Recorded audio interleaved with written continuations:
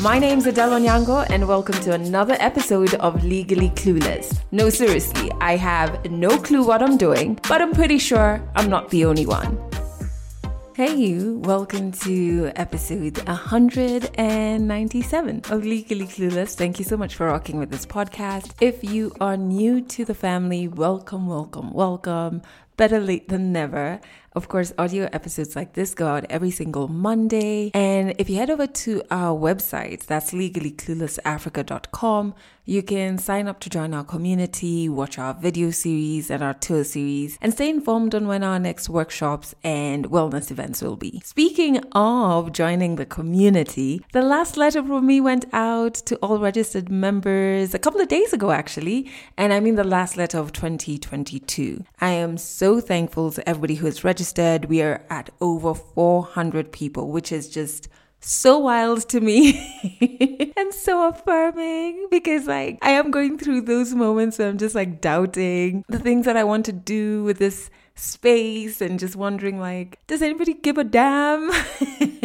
Self-doubt is so real and so hectic. And so to see over 400 people having registered and joined the community is so much more than I anticipated. And so what's going to happen in 2023 for you who has registered, you'll get a letter every month, okay, of 2023. Some of the letters will be from me. Some will be from some of my favorite people. That's all I can say. So if you haven't registered, make sure you do. And to all the ones who received the last letter, I hope you connected with everything I brought up in it. And a special shout out to those who even replied, which is it's so kind. Okay, so I'm super excited about this particular episode. It features a story which is a must listen for every creative person trying to build a business around their creativity. Listen to this. A friend of my sister's was getting married and we went into Samantha Bridal, the wedding fair. And I stood at the door of Sarit and I was like, I think I have my business idea. My mom was my biggest cheerleader. We managed to negotiate a deal and I sold her shareholding. First, we didn't have internet in our houses. So you could either go to a cyber cafe. Coming up with the website was hectic because first websites were very, very expensive. I remember spending, I think it was an equivalent of 70,000 bob. The website designer didn't know what he was doing. It was rough. The first clients to buy from me, I think I did probably around 70 or 80 calls. So I'd go try and pitch this big idea. I remember there's one person who told me, your idea is ridiculous. Tell me, you think one day internet will be everywhere?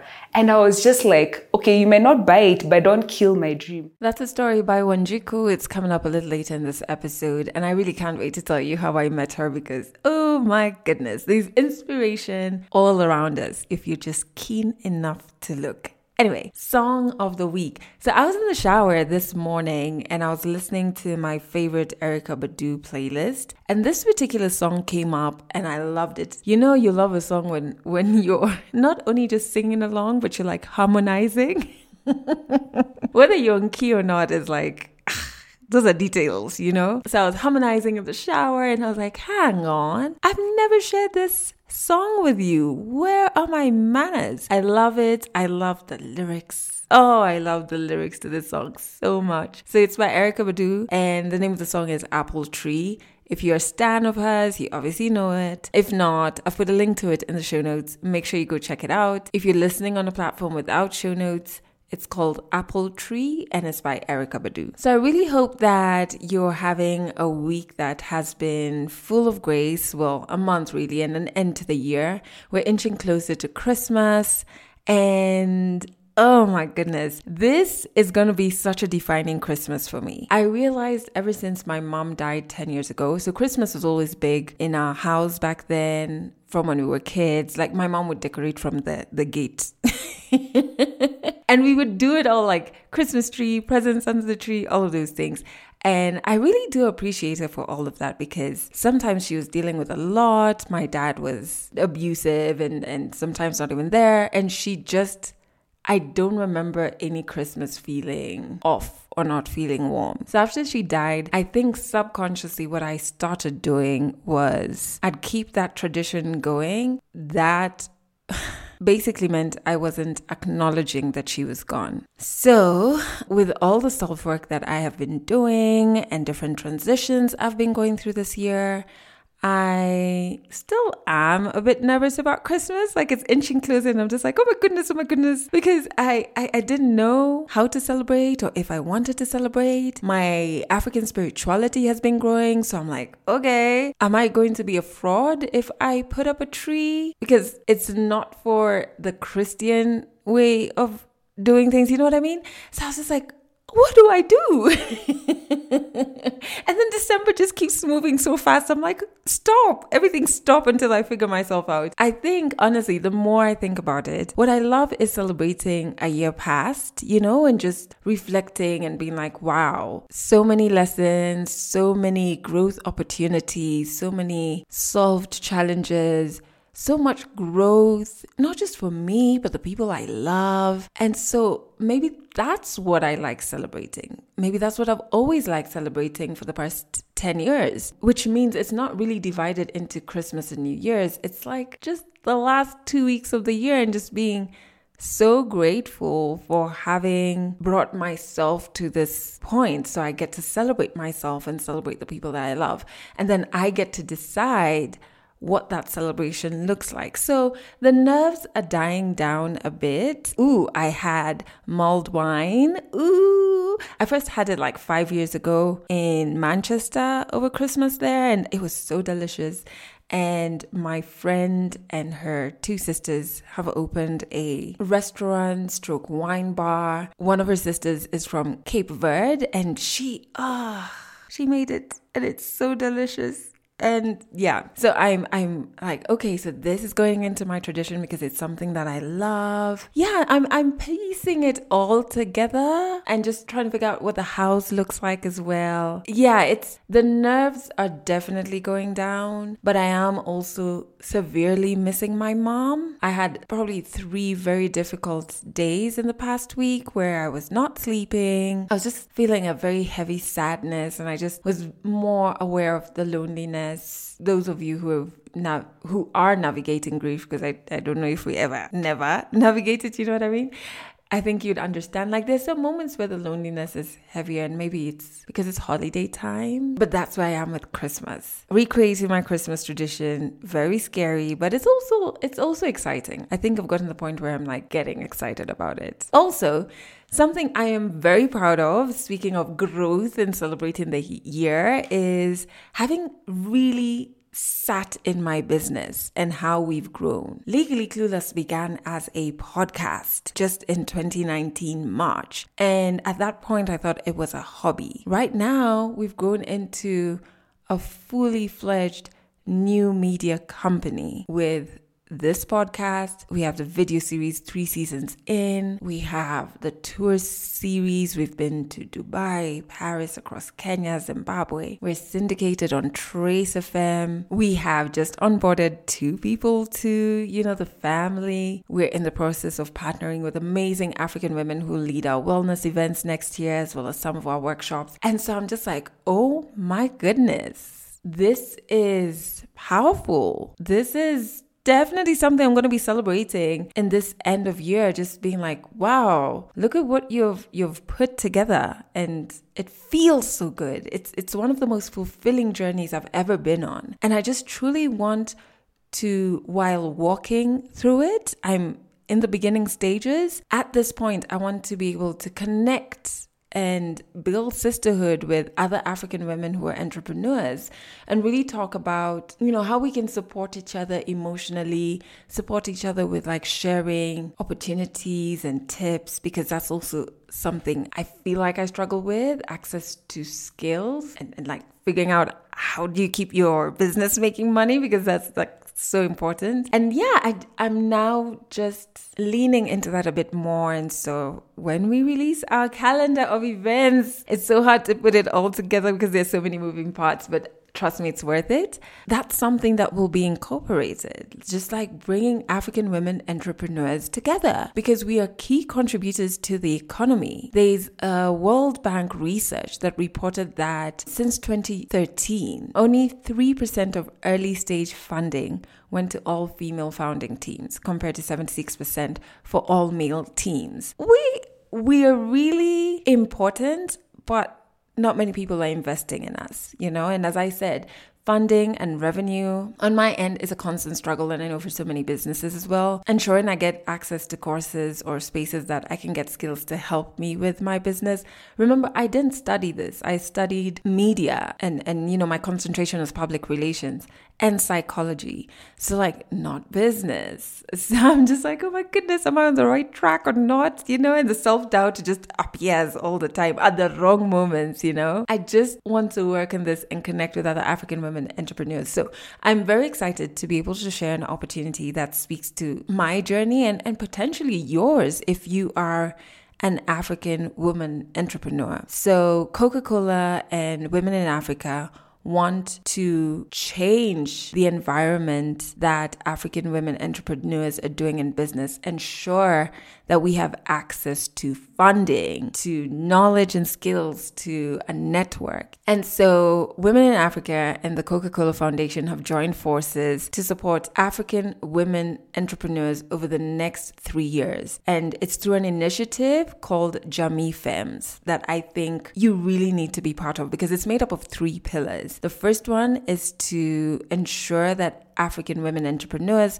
have access to education. So 7,000 of these entrepreneurs will benefit from virtual programs on entrepreneurship and social and personal skills. 60 women who go through this program will benefit from a boot camp to improve their skills and get coaching. That's the first pillar. And then the second pillar is access to finance.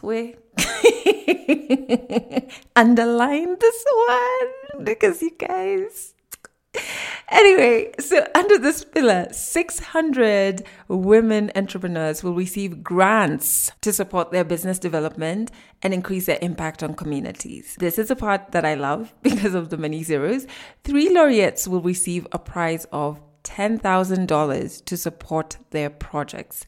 Trust me, this can go a long way for your business. I mean, you don't even have to trust me, And the third pillar is connection. So they want to be able to give African women entrepreneurs access to networks that will even help them with visibility. Once you're part of Jamii Femmes, you get lifetime access to the Women in Africa network, which means access to an advisory board per country composed of local personalities.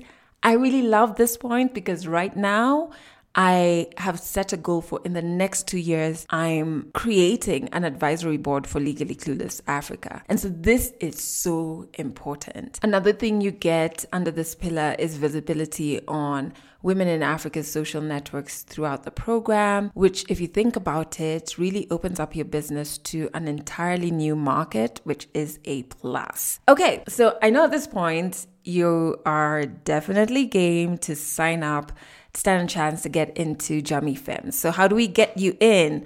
First and foremost, we need to figure out if you're eligible. So number 1, you need to be 18 years and above.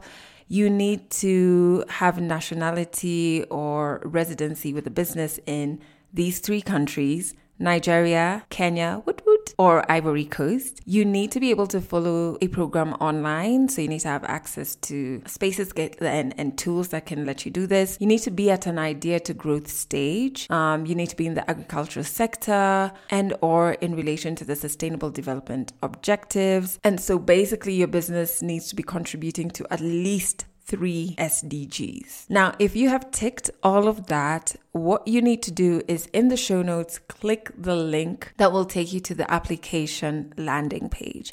You have until the 22nd of December to apply. It's not too long. I'm telling you this on Monday. That's Thursday, okay?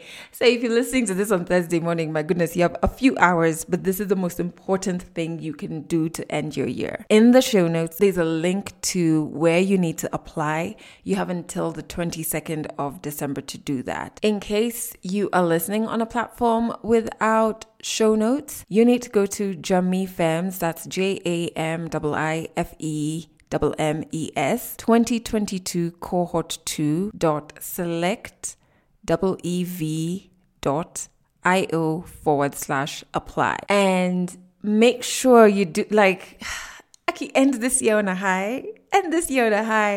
This is the one important thing you need to do for your business.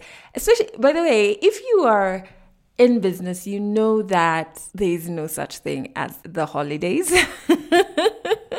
In fact, what I think I've started doing is finding a week in January that then I can rest, because I find December is really good for me to invest back in the business and not focus too much on my clients because they're on holiday break. So now I can pour into my business. And I think applying for this is one of the ways you can pour back into yourself and into your business. Because can you imagine if you are one of the 3 laureates to receive a prize of $10,000? Like, how much would that impact your business? Think about that for a bit. Think about being one of the 600 women entrepreneurs who are going to receive grants. Like the access to education, the access to a network, and it's a lifetime access to a network, to an advisory board. This is how you end your year on a high. So make sure you go to that site. You have until the 22nd of December to apply. And one other thing that I have to say is, when you hear of opportunities like this, being an African woman in business, I really do appreciate the people who, when they find opportunities like this, they share it with me. Because maybe you're employed, maybe business is not your thing, but you know an African woman entrepreneur. If you do, share this episode with them. Make sure they know that there is this opportunity made specifically for African women entrepreneurs. Trust me, as a small business owner, we really appreciate those resources when they're shared because we don't have too many of them. 22nd of December, make sure you apply before then. Let's jump into the story in this episode. Her name is Wanjiku. I'll tell you how we met after the story, but if you're scared of jumping into business, listen to the story and then follow your heart. 100 African stories on Legally Clueless. Stories from Africa. My name is Wanjiku and I am from Nairobi. So my childhood was amazing. I would say it was full of interesting curiosities. So I grew up in a home where I had a father who had a love of books, had a love of gardening, had a love of the arts. And I think he passed that on to me and my sister. And I think that is the first time I ever had an encounter with creativity, because he just made us fall in love with all these things that we weren't primarily exposed to because of the sort of school system that we had. So for me as a child, my favorite subjects were art, though I am very, very good in maths because maths, I think, is just one of those things that was also passed on in our family. But I really, really love the arts. And my wonder or my curiosity was, what can my mind create that could leave some level of impact in the world? And I think I have always carried that with it because I feel like we all have the ability to create in our own special way. So unfortunately, in primary and towards late primary and high school, my artistic side had to take a backbench. Reason being, I went to a school that didn't have art as a subject. So my background, I did the 3 sciences because that was the most exciting. I loved geography as well because, you get exposed to nature and creation and all this. And so for me, meeting with art or the creatives was in campus. I went to Nairobi University and my undergrad was in actuarial science, which is very ironic because not artistic. But I think the moment I realized that I'm suited to be an artist was when I was going to sit for my economics paper. So in actuarial, there are these papers you have to sit on if you want to qualify to be an actuary. And I remember being at the door of the exam room and I think it was a voice. I want to say it's maybe the voice of God. And I was like, do you really want to do this the rest of your life? Because in as much as, yes, I did pass my exams, I did do well, I didn't get that sort of passion and joy from actuarial. So I was like, maybe this is not meant for me. And so I began that path of trying to figure out what am I supposed to do when I was in third year. So I didn't do the exam. So I'd done one paper, I think, and I did well. My mom paid for the exams and I told her, you know what? I don't think I'm going to pursue actuarial. I'll finish the degree, but I want to get into the space of starting a creative business. Obviously, everyone was shocked. My classmates were shocked, my lecturers were shocked. And it was back in the day when entrepreneurship was a fairly new concept and given this name. So not a lot of people had dared to venture out into entrepreneurship. And so I remember when I came up with the idea for my business, a friend of my sister's was getting married and we went into Samantha Bridal, the wedding fair. And I stood at the door of Sarit and I was like, I think I have my business idea. What if I create a website and all the suppliers come and they advertise and I get money from it? And I did very simple maths because I'm a mathematician. I just took 1,000 bob and said, I just need 1,000 vendors and I get 1 million. And this is my big idea. And that's how I started actually. So I started off putting together the first wedding and events directory. And that was in the year 2007. That was the days of dial-up internet. I know many people may not remember that, but that's how we started. That's how I actually started my business. So I created this website and guys were like, you're crazy. How are you going to make money from a website? My mom was my biggest cheerleader. And she kept on saying, because she'd been in the corporate world for very long, and she kept on telling me, because she knows me, as in she's my mom, she thinks I have the qualities that I would need to be able to have a successful business, though it would take time. And to show you how much she was behind me, we managed to negotiate a deal and I sold her shareholding. And I told her, I'm going to pay you back all the fees. And on top of that, I'm going to make you like an owner of the business, part owner. Now, my dad, on the other hand, he's very traditional. So he didn't understand how I was going to start this business. I'm talking about the internet. The internet has just landed. And he's like, how are you going to make money? So for him, the shock or the lack of support maybe came from a place of he wasn't understanding or he was worried that I was going to make it. So it took a lot of years for him to buy into my vision.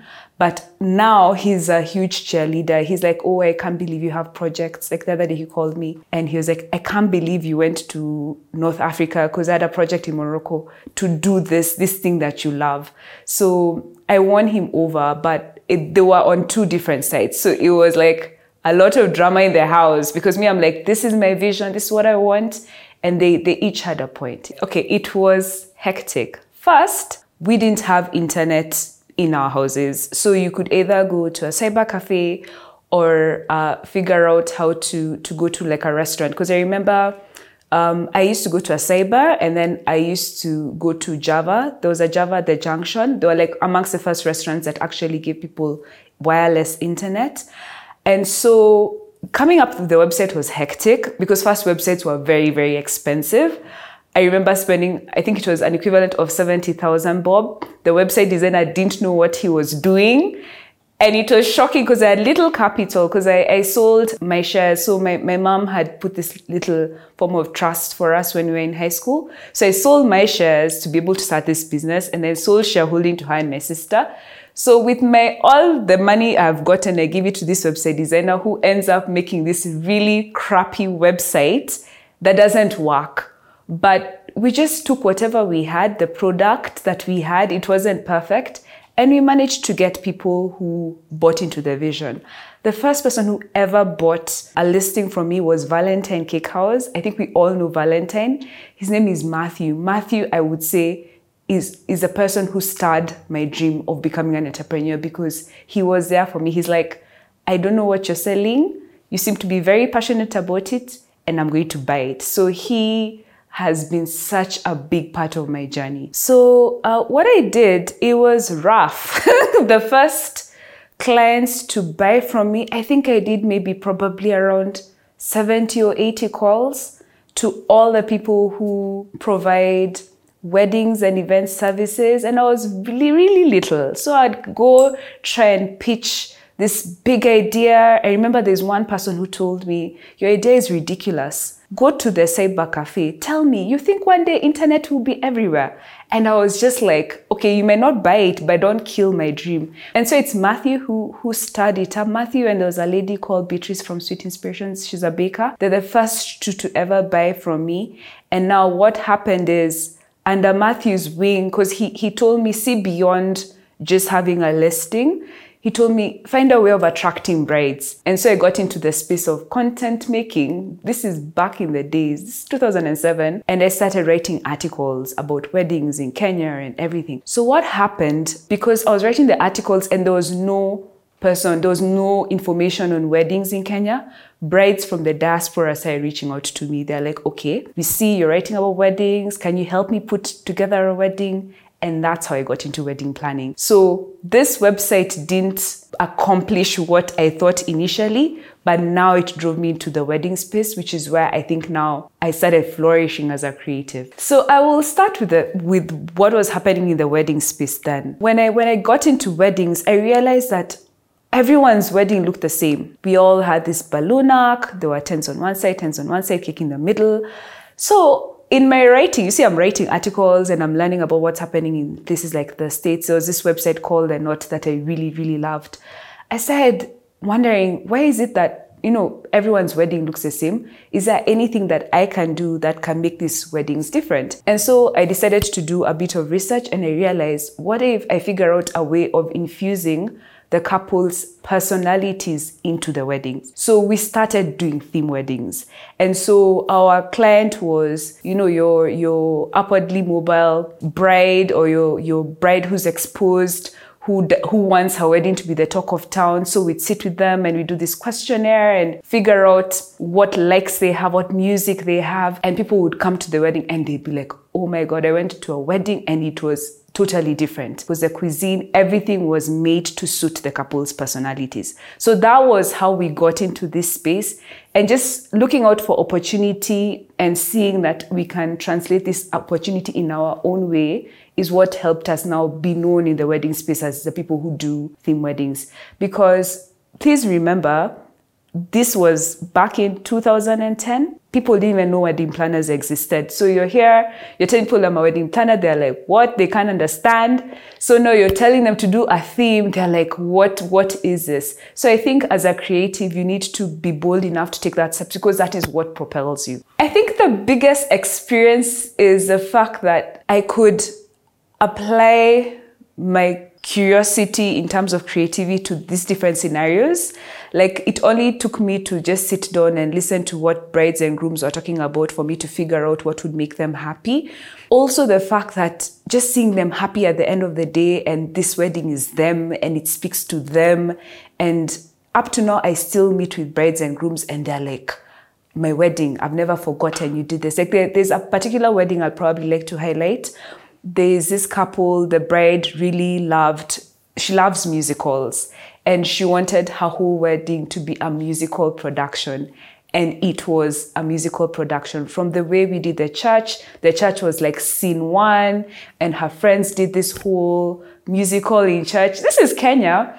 And it was the days for Gangnam Style. So she got people to like do Gangnam Style on that Westlands Bridge. There used to be the Westlands Bridge. And she had all these colorful Volkswagens, and the reception, each table was a musical she liked. So she had Sound of Music. It was really well done, and that was her wedding. So now seeing that, the fact that my brain with the couple's brain can bring this, it was amazing. So I still meet my brides. They still remember we did everything. We've done Arabian Nights. We've done name it. We've done it as a theme. And now I'm happy to see that the wedding industry has really, really grown, and people are doing these elaborate setups. Back in the day, it was very hard, but I think it took people like us to be able to stir that creativity in the industry. I don't think how I shifted from the wedding space into the corporate space is also because of opportunity. So my first corporate client, I didn't even know they were my first corporate client. There was this what's called brief that was sent around that there's this client who's looking for someone who can understand their brand and be able to put it out. So they were having a children's event. So they have this event that they do around the world, and they wanted to celebrate football. And so they reached out to a couple of marketing agencies, and everyone was giving the same balloon arc, tent on one side, tent on the other side. And these guys are like, none of these marketing agencies understands what creating a brand is. So a friend of mine just happened to send me the brief, and she was like, Shiko, I know you do not work with corporates, but I think you need to sit down and look at this brief. And first, you look at the name and you're like, wow, as in, how would I ever defeat all these other marketing agencies? I'm just a wedding planner. And at that particular point, I was a solo outfit. I was just by myself. And I remember my mom telling me, you know what? Just take the opportunity. What's the worst thing that can happen? Just do it. So I started to look at the brief, and they were very clear. We're celebrating World Cup. Figure out how you can make it, but it has to be experiential. That's the first time I encountered the word experiential. So I sit down. Then we had no internet in the house. Look through the internet. And then I'm like, there are things we could do. We can bring in a cartoonist to help people create like a soccer magazine. We can hire the candy bar from the junction and bring it to the school. We can use Brookhouse, because Brookhouse is really nice. It's a school that has thought about learning from a child's perspective, and it's really, really beautiful. I had a friend who used to do customized t-shirts that had randomly met at a cinema called Kenya Cinema, selling, like he had a stand and he was selling t-shirts, and I took his number and we became really good friends. And I called him and I'm like, I have a gig for you and you can come and do customized t-shirts. And then I think we got someone to come and speak about football. So I put all these ideas into a theme. We created like a lounge. Then we didn't have these fancy lounges you see in events that have like PS. No, we had to literally go borrow people's PSs. So brought all that together, put it in a pitch, went to pitch. Now, when I got into the room, it was shocking. I'd never seen like a video conferencing unit. Guys, this is back in the day. So going, and I'm being told you're being interviewed. The head of marketing sits in Israel, and we're going to leave you alone in this room and you're going to answer questions. And I just started. I said, pitching. But I think the thing that she said was, you are so passionate about this, and I know you have no experience. You're a wedding planner, but let's give you the chance. And that's how I got my first client, and that was Google. Oh my goodness. Yep. It was a shock. It was like no one could believe, because Google is one of those names that can change your career. And they've been such a huge influence in my business, because now I was exposed to world-class events. Now I could see what creating a brand and putting together events for a brand means. Just having that name in my portfolio opened up so much. Obviously, now the shocking thing I think for me was I would spend X amount of months, maybe 9 months doing a wedding, and I'd need to do like maybe 5 weddings to get what these guys would pay me in a job that I'd do in 1 month. So obviously the money was shocking. It was really, really good. But obviously you have that voice that asks you, are you really, really sure you can be able to do this? But since the team was very lean, and I think Google is a sort of organization that likes growing with small businesses, they easily just picked me up and they're like, you know what, we're going to expose you. So some of the things they did is they exposed me to trainings that were specific to event planners. They exposed me to just their brand itself. Like, how do you sit down and come up with an event that's branded, that's not so, balloon archy? Like, how do you create an experience? And I'm always thankful to them. And so it felt good. It felt good because sometimes as creatives, we can really downplay our talents and we can really dismiss what we have and think it's so small. But this is a global giant looking at you and saying, we want to work with you. So it felt really good and I was very validated. After Google, now you get into the business of running a business. You see now, because I started on a very easy, it's like I wouldn't call it a hobby, but it's a simple business. And then it's turning, and then now you start getting carried away because now you get all these jobs. People start knowing you in the market. That's when, for me, the rubber hit the road, and not necessarily in a good way, but it really, really hit me that I might have focused just on one side of running my business, which was a creative space, because I really used to love coming up with the concepts, etc. But there was this whole other side of the business that I really was not keen on. And that was, how do you run a creative business? And I think that is always the dilemma for a lot of creatives. You always focus on the output and what we're putting out, but we forget you're running a business. There's HR, there's tax, there is scaling, there is strategy, there is a board. There are all these things that you have to. So for me, went through the entire cycle of being an entrepreneur. KRA, that's our tax authority, come knocking at your door. They're like, have you done your taxes? And you're like, what? I didn't know I was supposed to pay these taxes. Then you sit down and you don't think through how you're scaling because you're seeing the money coming in, but you're not making conscious business decisions. So at some point I decided, you know what? I need to go back to business school. In as much as my client portfolio is growing, I need to go back to business school. Something also maybe I should mention, which is good. You will probably get your star clients, but it's also good for you to remember to grow your client portfolio because anything could happen. Like for me, for Google, they decided to change their strategy and cut their marketing budgets in Africa. And that meant even the sort of volumes of jobs that get were less. And I suffered that because I'd not grown my portfolio of clients because I always knew these guys were going to be my client. I was going to be good. So as an entrepreneur in the creative space, build your pipeline, like sit down and see how you can get other clients. So at the point where I realized that I had a lot of risk because my key client was giving me 60% of my revenue. And on the flip side, I have all this, I'm not understanding how my business is working. So you're seeing the money is coming in. But at the end of the month, you're like, what happened? Like, where has this money gone to? I decided to go back to school. So there's a university called USIU. They were partnering with Goldman Sachs, and they had a really nice course for women entrepreneurs to teach them how to scale and to really understand the business side of it. So for me, I was able to go back and relearn. And I think it's shocking when now you're faced with the facts. They're telling you, look at your books, read them. What does it say about your business? So one of the things like I realized was even my business model was wrong. I hadn't put in place any governance structures. Our business is a family business, but you realize with family businesses, you need to even have the right structures in case you don't want cracks to appear.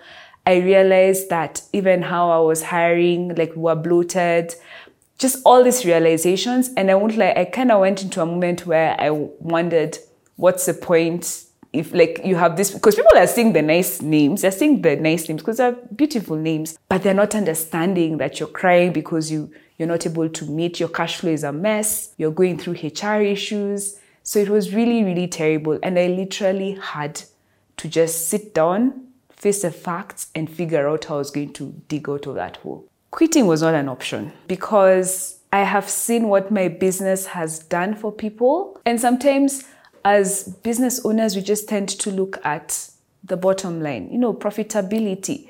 But when you look at your employees' lives, like for us, we've had people who've come in through the business and started their own businesses. There are people who've even come to the business and discovered themselves. They tell you, nobody would have ever given me a learning opportunity because maybe I didn't have the right qualifications. So for me, I always used to make these decisions from a point of what's the best for the business and what's the best for my guys, the people who have had faith in joining my business. So quitting was not an option. What the option I had was learning how to run my business, learning how to do it right. It was painful because we had to change our business model. We had to cut people's salaries. We had to downsize. We even had to get rid of some of our clients because they were just not the right fit. And we felt that they were steering us in a direction we didn't want to go to. That was hard. But I would rather have gone that than said no, because there was still opportunity for us to make a difference in this space. So I sat down, I decided to do it the right way. The first thing I did was get a board of advisors.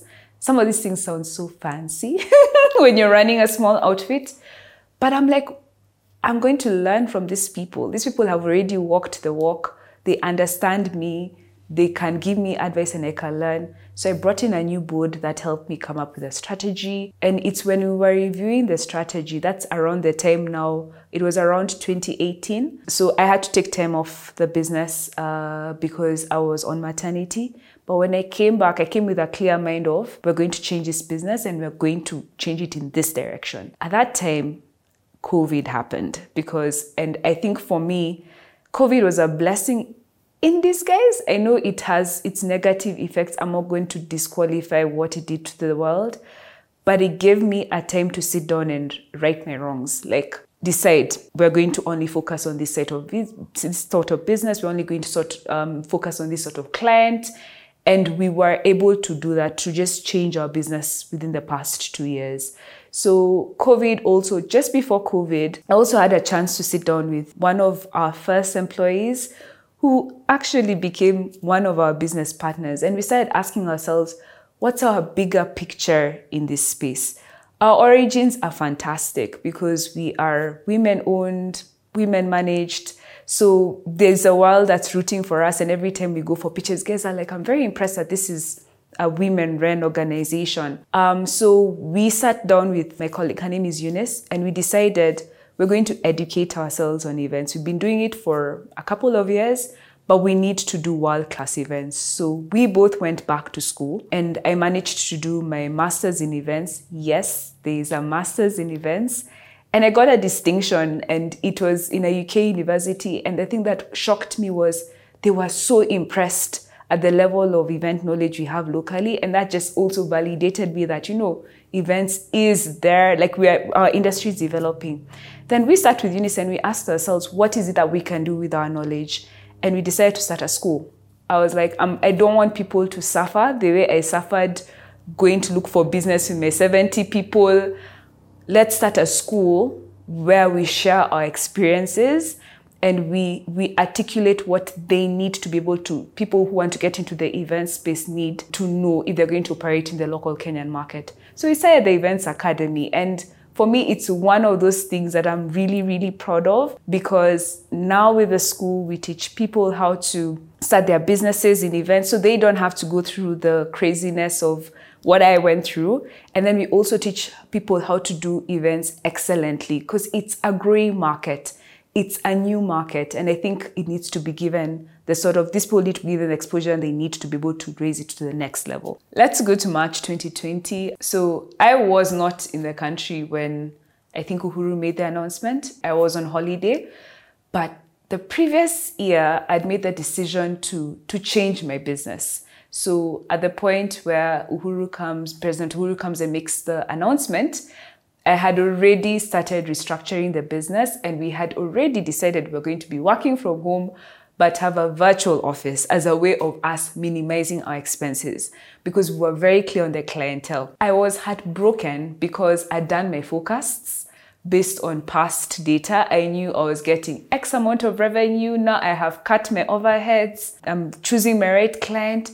So at first, when he said it, I was like, this is going to be like a 3-month thing. And I told guys, you know what? It's perfect. Let's pack up the office. Let guys get a break. Then I start seeing the cancellation. Because, in events, you normally have clients who have events every month. You have this routine of clients. So I'm seeing people are canceling and I'm like, what's happening? So it's when it hit me that it's not going to be business as usual. And it was such a hard pill for me to swallow, I think, because I'd already figured out how to rejig the business and then this happens. So we sat with Eunice and we're like, what are we going to do? So I told Eunice, you know what we're going to do? First, let's take the school online. There are a lot of people who are looking for courses to do. This could be that time we do. So we decided we had finished recording our classes, so we decided to start pushing the online class. And then we decided, I told her, you know what, we need to be realistic. We need to figure out how we can use our talents to do other things. So still in the creative space, but you figure out what you're going to do and I figure out what I'm going to do. So I decided to explore another passion of mine, which is interior design. So we had a project with my husband and I was like, maybe this is the time to do that project. And so I started curating this house. and put it on Instagram, and it went viral. And so I started a little interior design outfit. And so by the time the clients were coming back, we're now faced with a new reality of starting to learn virtual events. But because Eunice and I and my team are very forward thinking, we'd already started learning how to do virtual events. So people would come and be like, are you able to do these events on Zoom? And we're like, yes, because we had done it before. So we were able to easily capitalize now on that and do it. So again, decided to create packages, went and told our clients, and we started all over again with virtual events. And the most amazing thing for us is, in as much as COVID has affected our business top line, we are really doing well bottom line. We haven't done this well in a while. We grew the school and we all started this different sources of revenue that were not even related to events. So that's another thing. Change is good. It's hard when it's happening, but it can open you up to all these sorts of things that you never knew you could do. So I don't run my business by myself. I have a very, very supportive team that helps me be able to balance both elements. I have systemized the business side of my business. So I have processes, I have dashboards that help me know the health of my business. I have a business model that works for me, because I think as an entrepreneur, it's very good for you to know, who am I as a person? Entrepreneurship is glorified and everyone kind of thinks that we should all have these big businesses that have multiple people you're hiring. But sometimes that's not the story for all of us.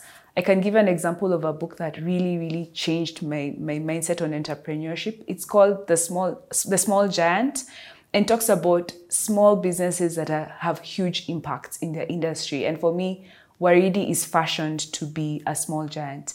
The creative side, I feed it. And the thing I realized is you don't have to necessarily just feed it to the space you're in. For me, I get inspiration from everywhere. Like, I don't necessarily have to sit down and watch like 10,000 conferences or 10,000 concerts.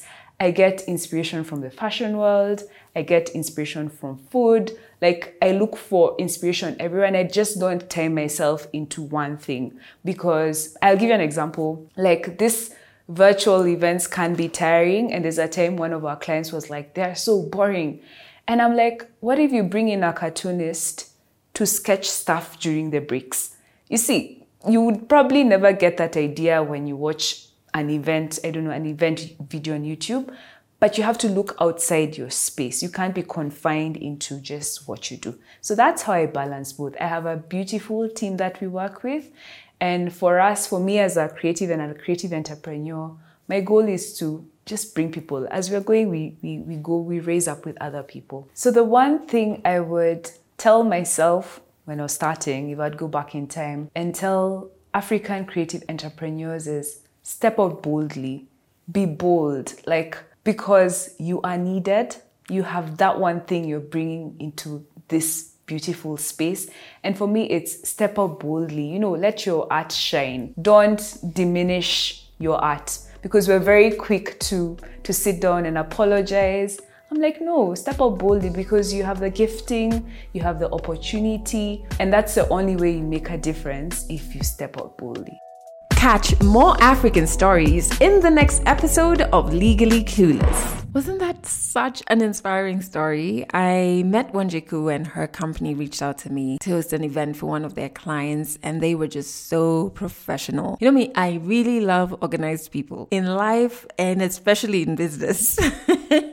And so I didn't know her before, or her team. I'd never interacted with her business, and rehearsals were where we met for the first time in person. And that's why I found out her company is an all-women team, and I was so intrigued by that. And I can never turn off the journalist in me. Whenever I meet people who are intriguing, I immediately switch into interview mode, and I just was asking her questions. And it was so interesting that when I left rehearsals, I was going to the studio because we were just about to start shooting season 3 of our video series. And I was so intrigued by Wanjiku's story that I insisted that she be one of the storytellers in season 3. It was almost very last minute, because I just felt so drawn to her story and drawn to her business. I think it's the businesswoman in me who felt super inspired, and I wanted other people to tap into that energy, especially if you're walking a business journey. And so she agreed, and we recorded her story. So you can find a condensed version of her story in season 3 of our video series on legallycluelessafrica.com. But I'm so happy that I can share her story with you. And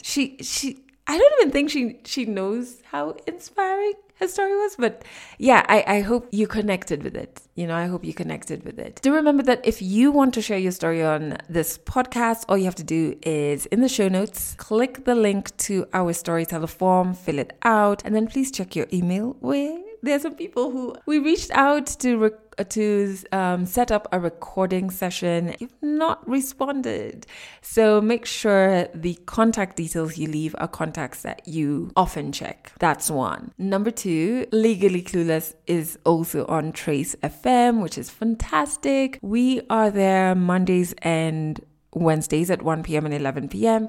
and Fridays at 1 p.m. Remember to sign up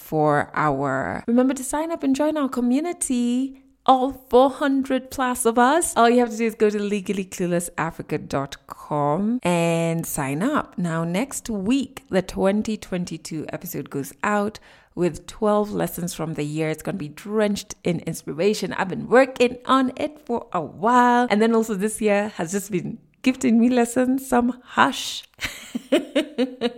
some soft.